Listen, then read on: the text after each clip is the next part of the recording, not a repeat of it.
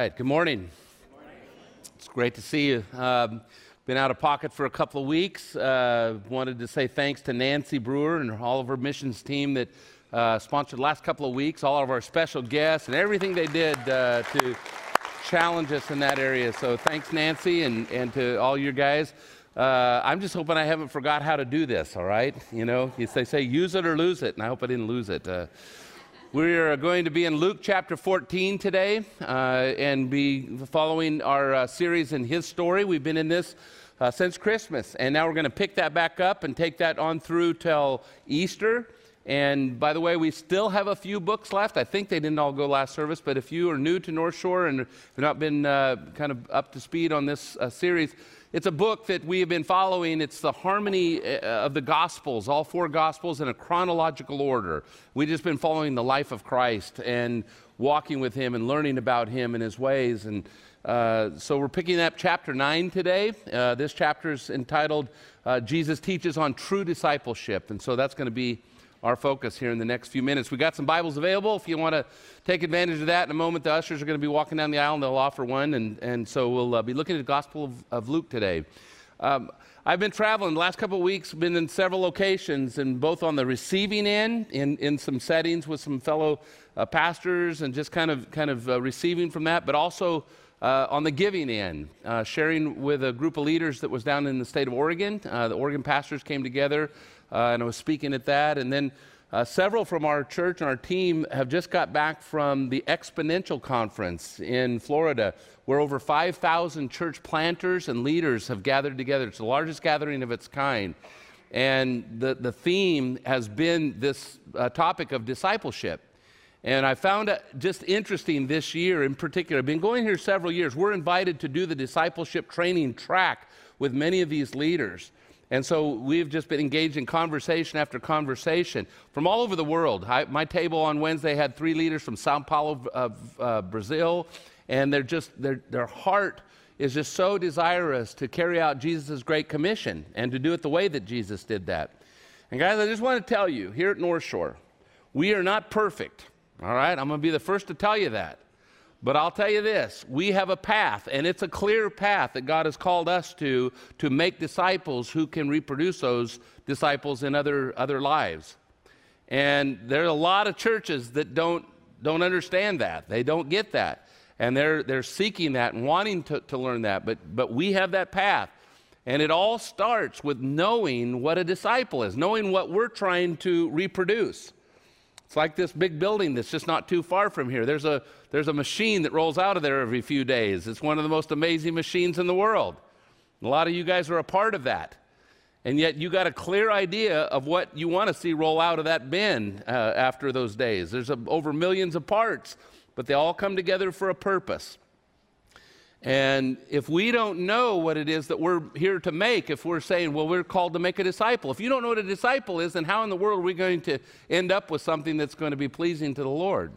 That's why we start with our definition. And I want to remind you that our definition is in the invitation that Jesus gave to those disciples where he said, come, follow me, and I will make you what? Fishers of men. And so we've seen 3 aspects of that discipleship he's calling us to. It's becoming a follower of Jesus. He's the one that's going to set the agenda and the direction for your life. Follower of Jesus. A disciple is changed or transformed by Jesus. He says, I will make you. We're not going to stay the same, and you're not going to be content to stay the same. If you're a disciple of Jesus, you're not going to just sit on the shelf or stand in the background or sit up in the stands, and watch the players down here play. You're going to be in the game, and you're going to be part of what he's doing. And he's going to change you. And then you're going to be on mission with Jesus. He says, I'm going to call you and make you to be fishers of men. So we're on mission with Jesus.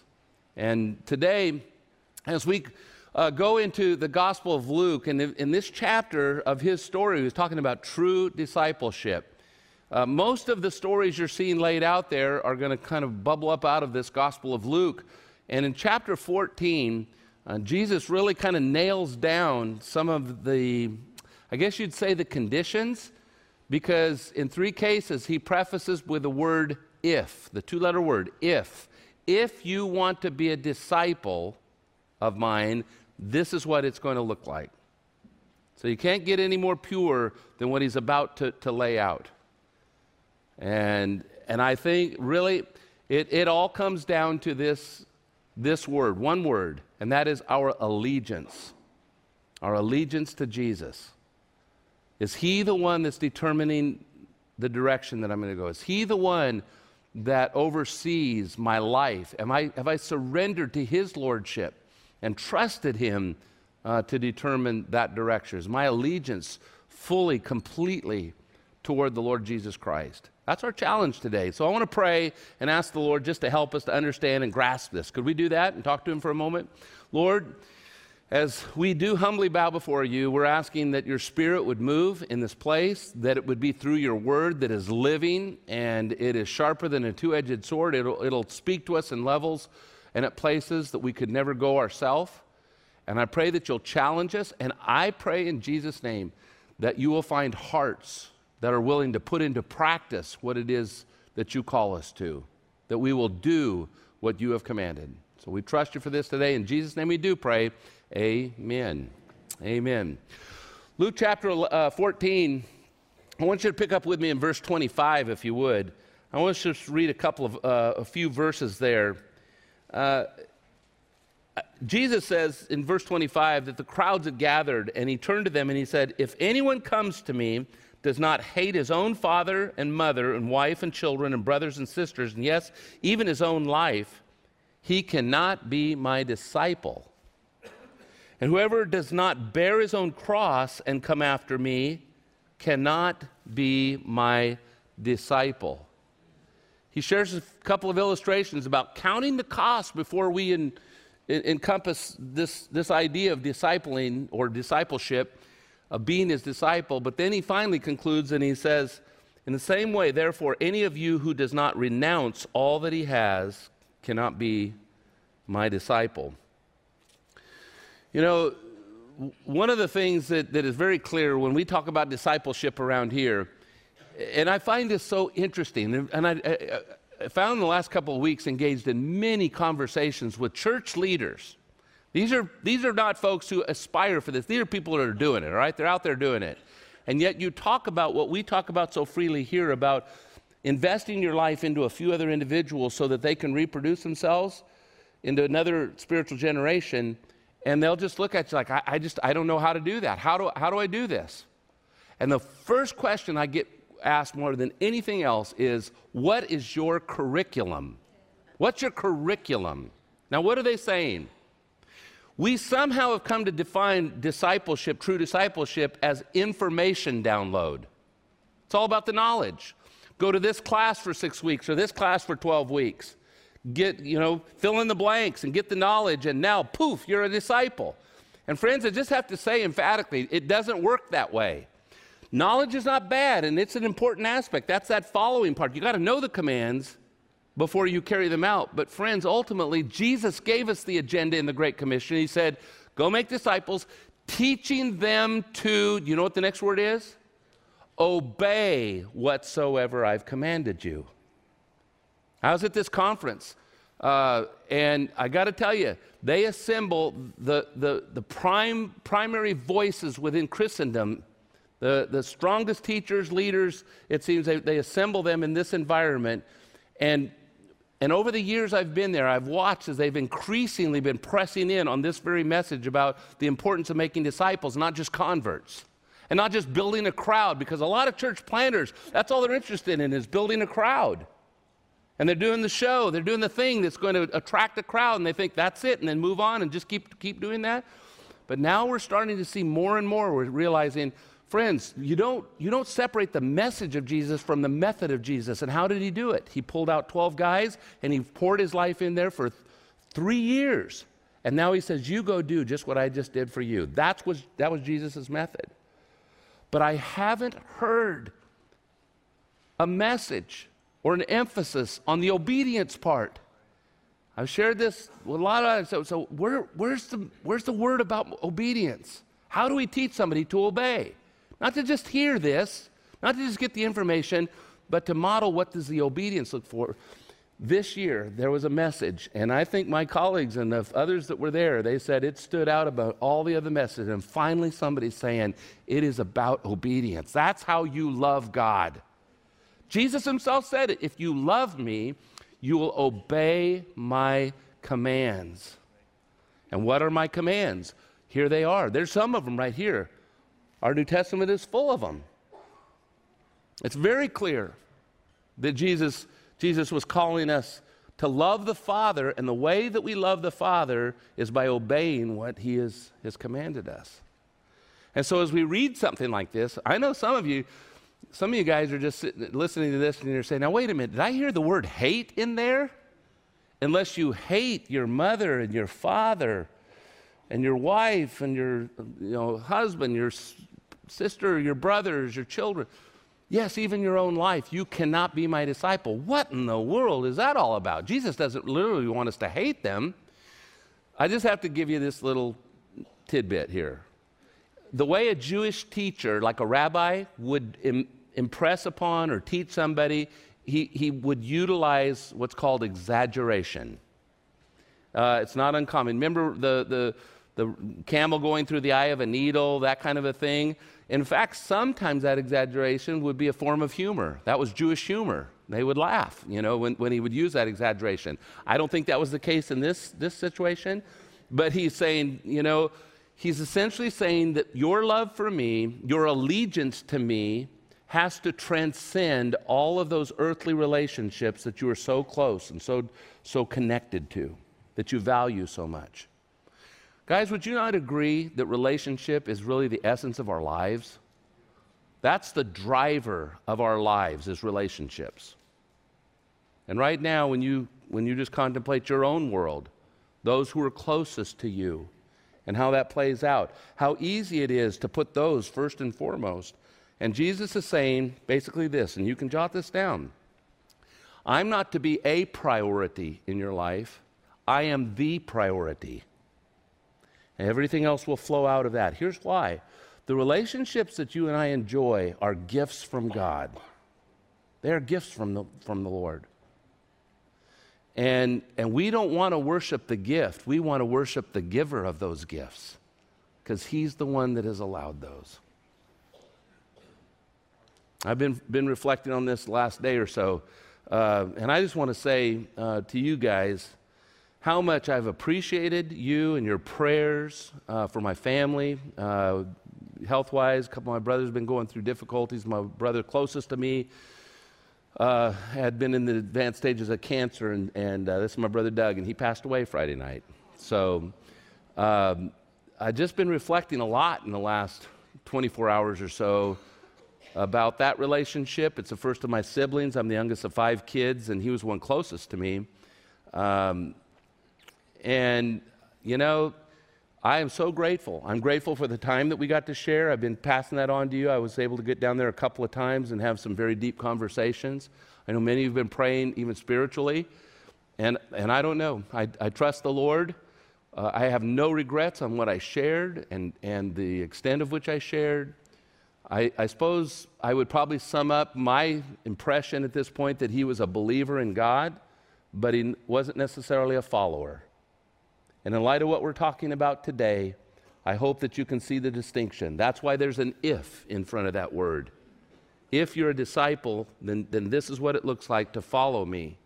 There are many people that believe in God, and yet this is kind of a step further. As you pray, I would anticipate I'll be going down there. I don't know when. His wife Lucy and I were talking, and she's going to certainly planning a service of some kind. And she asked if I'd do it, if I thought I could. And what I'm anticipating is probably a gathering of that dimension of my life back in my hometown and all of that area where he's lived for all these years and had influence on a lot of it. So a lot of mutual friends that I've known and of course family members, that many of whom don't know the Lord. And so this could very well be a platform to share Jesus within that context. And so if you're praying for our family, that we'll see how that unfolds. But I really do want to say sincerely thank you guys. Thanks for your prayer and continued prayers along that line. But it's just kind of driven home this idea of our relationships, how important they are, and yet Jesus says, my relationship with you transcends that, if you're truly a follower of mine. He goes right on the heels of that, and he says, and another thing, he says, unless you take up your cross and you follow me, you can't be my disciple. And if there's one thing this series has impressed on me is how many times Jesus brought up this subject of the cross. Now, keep this in mind. This is before he went to the cross, right? You and I, when we think of the cross, we think of the great hymns and we think of the great understanding of what he did there and what it means for us. They didn't have that thinking at all. When he mentioned cross to them, all they could see was a Roman form of execution that was very, very cruel. That's all they knew. So for him to bring that up, you know, they're thinking, what is he talking about here? That's why Peter stood and said, I'll never let you go through that. That'll never happen to you. Remember what he told him? Get behind me, Satan. Jesus makes it clear. He says, listen, there's going to be a path that I'm calling you to. You take up your cross, which is essentially an instrument that signified giving up my rights to myself. He surrendered it. Nobody took his life from him. He surrendered his life in obedience to the Lord, and that's what it looked like. And as we're watching even this particular moment in the story, his story, he's nearing the end of his earthly journey and investment in these disciples. He's going to Jerusalem next week. We're going to kind of be in the final week of Jesus' life. And now he's on his way to Jerusalem. And here's what I find interesting. Even when he told these guys, we're going to Jerusalem, some of them said, Jesus, do you know what you're saying? Those guys there want to kill you. This is dangerous. You know that they're after you, and you want to step right into it? I mean, you're going right into the lion's den, basically. And he just tried to get through to them that this is the plan. And they even said, threw their arms up, and they said, okay, I guess if we're going to follow you, we're going to die with you. That's how they felt about it. And so it reminded me 3 things about following him.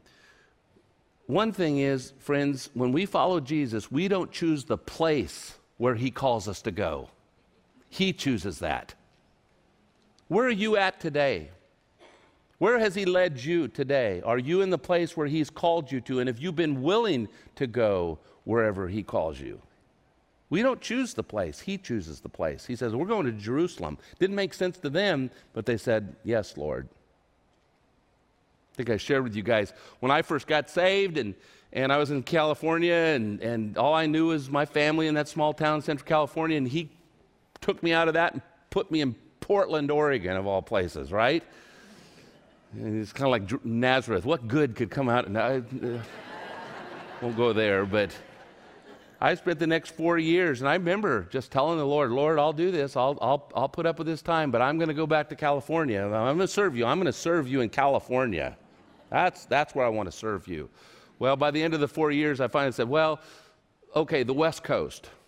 Okay, as long as it's on the West Coast, just don't send me any. Well, systematically, he started sending me around, and finally, the second year of my seminary, he put me in an internship in Hugoton, Kansas. You say, where is Hugoton, Kansas? I couldn't tell you. You're on western Kansas. There's no trees. There's no mountains. There's no water. There's no anything. The town of Hugoton is 1 square mile city limit, about 2,000 people. And at the end of that summer, I remember feeling in my heart of hearts, I said, Lord, you know, I've kind of come to love these people. And if you put me in a place like this to serve, I think I could say yes to that. It was kind of like the final. I thought it was the final. Next year, he put me in Muskogee, Oklahoma. All right? That was just one more step removed from my will. You don't choose the place. All right? You don't. You say, Lord, I'm yours. You don't choose the path that he's going to take you to get there either. I want you to jot this in your notes. If you're taking notes, put Luke 17:11. I want you to read that. I won't take you there, but he simply says this, is that he went through Samaria to get there. And if you know anything about the Samaritans, Jews didn't like the Samaritans. There were two paths to go from the Galilee to Jerusalem. One was through the Jordan Valley, and the other one would be through Samaria. And the Jordan Valley was a lot longer, a lot more arduous because they'd have to climb up, but they went that way because they would not want to go through Samaria. And he says, we got to go through Samaria. Sometimes he takes us places that we don't want to go. And we don't choose the price either. There's a price tag. And for Jesus, that price tag was his life. And it will be the same for us because we are followers of his. We're basically giving our life. We're renouncing this all. Guys, if it was up to me, I would choose the easiest path. I would choose the cheapest path. I would choose the one that I could be the laziest. Anybody with me there? Huh? But here's the truth. If you choose that path, you're never going to grow. You will never grow in the likeness of Christ if we follow that way. And so Jesus, he made it pretty clear that this was where he was taking them. Now, as I looked at this section, this chapter 9, and looked at the successive stories, here was the theme that I saw. To be a true disciple of Jesus Christ, what does it mean? Obviously, it means following him, but following him where? And what does it really look like? As we look at Jesus and as we've learned to get to know him better, we watch him in his relationship with the Father. And he said these words. He says, I only do what I see my Father doing. And that was to send a message and even a model to us as disciples that we only do what we see our Jesus doing. And what does it really come down to? It comes down quite often to the word love, doesn't it? We love the way Jesus loved. And again, I'll remind you, to love God means to obey his command. So we're obeying what Jesus has instructed us or commanded. And if we're loving the way that Jesus loved, this is what I saw unfolding in these stories in Luke as they kind of back to back. I'm just going to lift for the time that we've got 3 of these out for you, okay? Just to give you kind of some indication of the kind of love that we're called to obey on behalf of our following the Lord. Here's the first one. We love the least and the lost. They will be our focus because that was the focus of Jesus. He always seemed to be centered and focused upon those that were kind of on the outskirts, on the edges, if you will, the least and the lost. And Luke 15, real quickly, 3 stories back to back. It's one of the interesting sections of Scripture where he didn't just do one and then move on. He hit you with 3 very impactful stories. They all had the same kind of theme. Here they were. They were the story of something that was lost, something that was all-out search for that which was lost, and then a celebration afterwards, after it was found. The first story you may recognize, you can see it there, about the lost sheep. Let me just read that one with you, okay, if you see it in your note. What if a man, having 100 sheep, if he has lost one of them, does not leave the 99 in the open country and go after the one that is lost until he finds it? And when he has found it, he lays it on his shoulders, rejoicing. Now, all the folks that would have been listening to Jesus, they knew exactly what he said. They had a clear picture of a shepherd. That was the society they lived. There were shepherds all over the place. And a sheep to a shepherd was not just valuable because it was a commodity. It was valuable to them because there was a relationship with the sheep. Sounds crazy, I know. But man, when you're out in the fields and that's all you got, and that's all you're looking at, don't you think you probably are going to name them and talk about it? They actually would become more like a pet.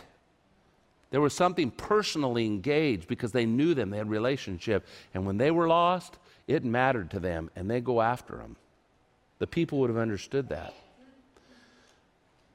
The next story is the story of a lost coin, and it describes the coin as a drachma. And a drachma was representative of a day's wages. Now you think about that. You think about in your context, what would a day's wages amount to? And if there was a coin that encompassed that, would you not go after it? Would you not pursue that pretty diligently until you found it? That's what he's trying to press on to them. And when you found it, it says, man, we're rejoicing.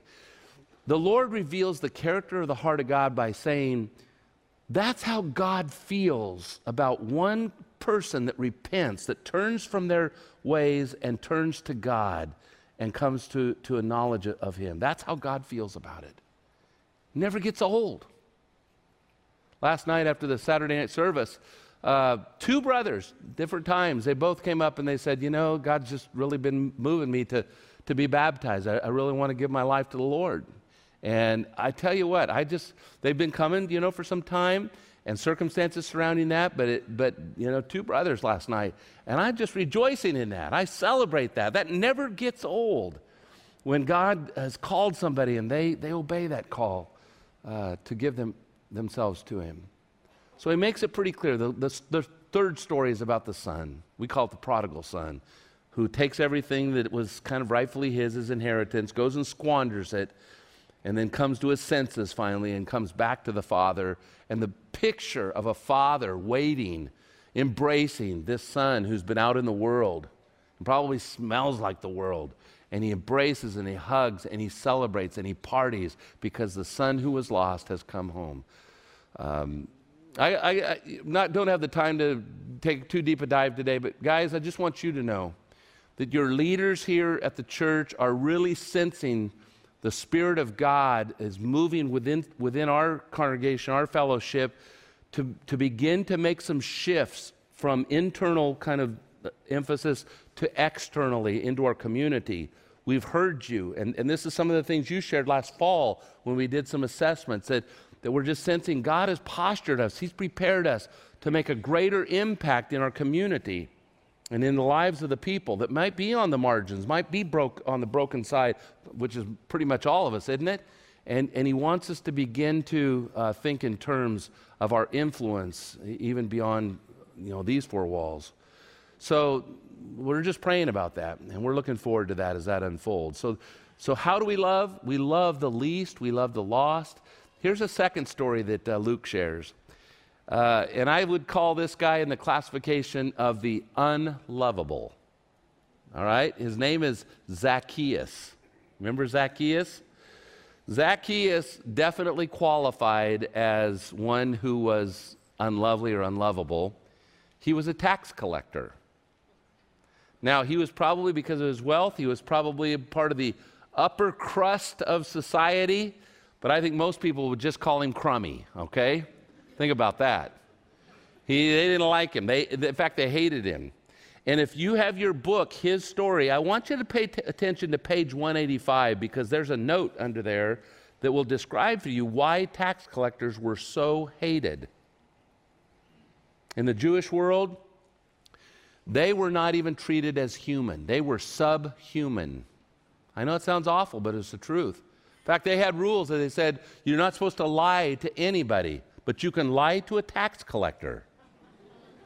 Things haven't changed a lot today, have they? You can lie to them because they're dogs. They're no better than dogs. I mean, literally, that's how they felt about him. So now picture Jesus and kind of his entourage, his disciples, walking through the streets of Jericho. Geographically, Jericho's down by the Dead Sea, okay, down in that Jordan Valley. And he's walking through there, and now you've got the 12, 13-mile trek upwards, thousands of feet up to Jerusalem. That's how you're always saying we're going up to Jerusalem. And he's walking through these streets, and there's many people, lots of needs, people needing to be healed, all this kind of thing. But Jesus, as he's scanning the crowd, he turns and he sees this little guy up in a tree because he wasn't tall enough to see what was going on. And he says, I want to come over to your house for dinner. Everybody knew who he was, and he was probably the most hated person in that whole community, and that's who Jesus chose to go and spend time with. What does that tell you? He says, Zacchaeus, I'm going to come to your house, and he's so moved by this love that the Bible records salvation came into his heart. And how do we know it? What did show up? It showed up in his generosity. He said, look, Lord, I'm going to give half of my stuff away. He gave himself away. as a result of Jesus' love that he had for him. That's the kind of love we're called to. Jesus came for guys just like Zacchaeus. I know in my world and in my journey that the Lord sends people like that. And usually it's a test. Can you identify it all? If there's anybody that is difficult or, not just difficult, but almost impossible. I remembered a story back when I was in college days. I did an internship, and I was working with the college students, and I stayed through the next semester because they were going through transition. Had a pretty good-sized college group, 30, 40 kids that would come, and we'd gather. We were doing this study, and we had a guy in our group. His name was Mark Smeltzer. And Mark was one of those guys that whenever you opened it up for a question, he'd be the first one to answer. Didn't give anybody else time or space. He blurted it out, and then he'd go on and on and on, and we'd usually have to kind of cut him off. He was a guy that was volatile. He would get angry just in a moment. To call him difficult was mild. I mean, he was really kind of obnoxious, to be honest. And I even had folks in the group that came up and said, Ken, if he's going to be around, then we're probably not going to come back. And a short time later, all of a sudden one night, Mark didn't show up. And I hadn't been able to tell the story about Mark because Mark was always there, right? And so finally, with Mark not there, I told the group, I said, they said, where's Mark? They said, he's not here, we notice, And I said, you guys don't know this, but Mark was a straight A student, and he got a full ride scholarship to Occidental College, which is a very high-end school. Full ride. He got there, and he got involved in drugs, and he took some hallucinogens, and he never came home from that trip. And he fried his mind, and he came back as a shell of the guy that had gone off to college. And now he's in our group. And as I shared this, you could just see these guys, tears starting to come into their eyes, and they just never knew. And it was amazing, the shift that took place, that God may have put him there just to teach us how to love the unlovely or the unlovable. Don't be surprised if he doesn't take us down a similar journey. Last story is the one of what we call the rich young ruler. And I would just title this section, "And How We Love," that we love people like Jesus enough to tell them the truth. We have to tell them the truth. There's a variety of love today. Have you noticed there's a love today that doesn't want to tell people the truth, doesn't want to confront sin? It's kind of like go along so that they can go along with you and just kind of get by. Jesus wasn't that way. And here's a young man that comes. It's described as a ruler. Now, I don't know what he was a ruler of, assuming it was a religious ruler, although later you read he's extremely rich, and I don't see how that works, but, he comes to Jesus and he says, Jesus, what do I have to do to inherit eternal life? Okay, what's this question about? He's saying, what can I check off so that I will find favor with God?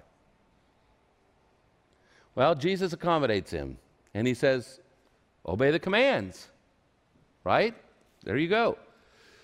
So he says, well, which ones? And Jesus patiently says, this one, this one, this one, this one. And he says, well, I've done all that. What else must I do? And what he's essentially doing is what a lot of us encounter with folks, is he's trying to say, what do I have to do to be good enough before God to receive what God's offering? And I'm going to want you to write this down. Our good enough is never good enough, is it? Our good enough is never good enough, because that's not what God is looking for. It's not what we're going to offer him up. It is the heart, it's the life that we're surrendering to him and making available to him. It's more in the realm of surrender. So Jesus nails him, and he speaks the truth to him. He says, go sell everything that you've got, give it to the poor, and then come follow me. Come follow me. He pinpoints the very thing. Friends, make no mistake, this is not about a financial issue. Don't go away thinking, oh, well, if I'm going to be a follower of Jesus, I have to do like that and sell everything. It's not that. It's a heart issue. It's an allegiance issue, and that's going to bring us back full circle to where we started today. True discipleship is about our allegiance. who is our allegiance to? Who is it that we're going to obey? Who is it that's calling the shots in our life? And I want to close with those questions and just ask you today, very humbly, are you willing, first of all, are you willing to follow the Lord Jesus Christ? You're the only one that can answer that. Our leadership, myself included, that we can talk about going this path of discipleship. We can give you the definition that a disciple is a follower of Jesus, being changed by Jesus. We can have all the right stuff and say all the right stuff, but it's all going to ultimately come down to your own heart. Are you willing to hear the voice of the Lord calling you into a relationship with Him, and to hear those same words and say, if you're going to be my follower, this is what it looks like. I'm not going to be a priority in your life among many. I am the priority in all dimensions, relationships included. You're going to have to willfully give up your right to yourself in the form of whatever cross He calls you to, and deny yourself and come follow me. Even renouncing those things, those possessions, the stuff that seems to preoccupy us, giving it all away for Him. And then the bottom line is, when he makes that clear to me, will I do that? I've wrestled with this a lot. How do we teach somebody to obey? How do you really teach somebody? Those of you that are parents, how do you teach your children to obey? You know it's important. You know you desire that. Sometimes you get it, sometimes you don't. But how does it happen in that context? Well, it's not going to be too dissimilar from what Jesus is going to do. And is there anything today that the Lord is calling you to that is still on the shelf that you have yet to obey? I suspect that if we leave it there and we don't do it, don't be surprised if the voice of the Lord becomes quieter and quieter and quieter, because He's not going to keep talking to you about things that you're not willing to do. Today, as I get ready to pray and we're going to close, I wonder if there's somebody in the room, even today, that is on a journey toward that relationship. And maybe if you're honest with yourself, you're saying, you know, Ken, I haven't even taken that first step yet. I'm on my way there, but I have yet to take that step. Perhaps you would identify like the lost. You might not say that word, but yet that's kind of where you're at, is that you're looking for the way. And Jesus is hopefully today making that clear and saying, come to me, follow me. And just see the life, the abundant life that I'll pour out. Maybe today is a day that you want to accept that invitation. Maybe there's one of you here today, walked in these doors, and you would be better described as in the second category as the unlovable. You've done something, and the enemy has ravaged you over guilt and shame and fear, and he's spoken to you, and he says, God couldn't love you. And I want to tell you guys, that is a lie straight from the pit of hell. That is not true. Jesus loves you with an everlasting love, and He calls you to Himself. And maybe today is the day to believe that. Do you believe that? That's what He died for, and so that He could mend that relationship, and you could begin that. So, you know, if the Lord touches you in either of these areas, I just wonder if today might be that day that you would give your heart and life to Him and trust Him for the salvation that He offers. He's here, and He loves you, and I hope you hear His voice. Amen? Let's stand together. Let me pray with you, and we're going to sing a song as we go out, but before we do, could we just talk to Him? Father, thank You for Your word today and for the example, Jesus, that You have given us. We thank You for Your love. I thank You for Your love. I thank You, Lord, for whatever this journey throws at us, whether it's difficult relationships, whether it's broken hearts, whether it's the loss of people that we love so dearly. Lord, it just doesn't seem anything in this life that we walk through is not something that You've already gone on before us, and You've modeled to us how we can experience victory in each one of those cases. I'm praying, Lord, today for my friends that you've drawn to this place to hear this word and message that may be uncertain about their relationship with you. Perhaps they don't even have one yet. And yet they're looking for that and they're wondering about that. And they're just needing a nudge. And I pray that the Spirit of God would do whatever it takes to bring them to that place where they will surrender their life, their heart to receive you, as the Gospel of John says, to receive you and then become a child of God and begin to experience all the life that you've offered to us. If that's where you're at today, just know that it is simple as reaching out to the Lord in your heart and just saying, come into my life, Lord. Forgive me of my sin. Begin to work your life in me and help me to please you in all my ways. Forgive me, God, forgive me for the path that I've taken. Today I surrender my life to you. God, I know that's just an amazing prayer, but it's a miracle of miracles that new life comes to those who sincerely seek you that way. So we surrender this to you, and we're thanking you for the work that you're doing and continue to do in our lives. I pray, like I did at the start, that we won't be just hearers of this word, but they will listen to your commands with a determination to obey whatsoever you command us. And we do this in Jesus' name. Amen. Amen. Hey, let us know if we can come alongside of you. If today you make that decision, would you let somebody know? Come and let us know, all right? And let's talk about baptism. That's a step that you would want to take to outwardly declare what God has already worked in you. If you've never followed the Lord in that, we encourage you to do that. And I know we'll be celebrating. We always do around here just what the new life God's bringing. So tell somebody or share with somebody the decision that you make today, okay? Let's sing together.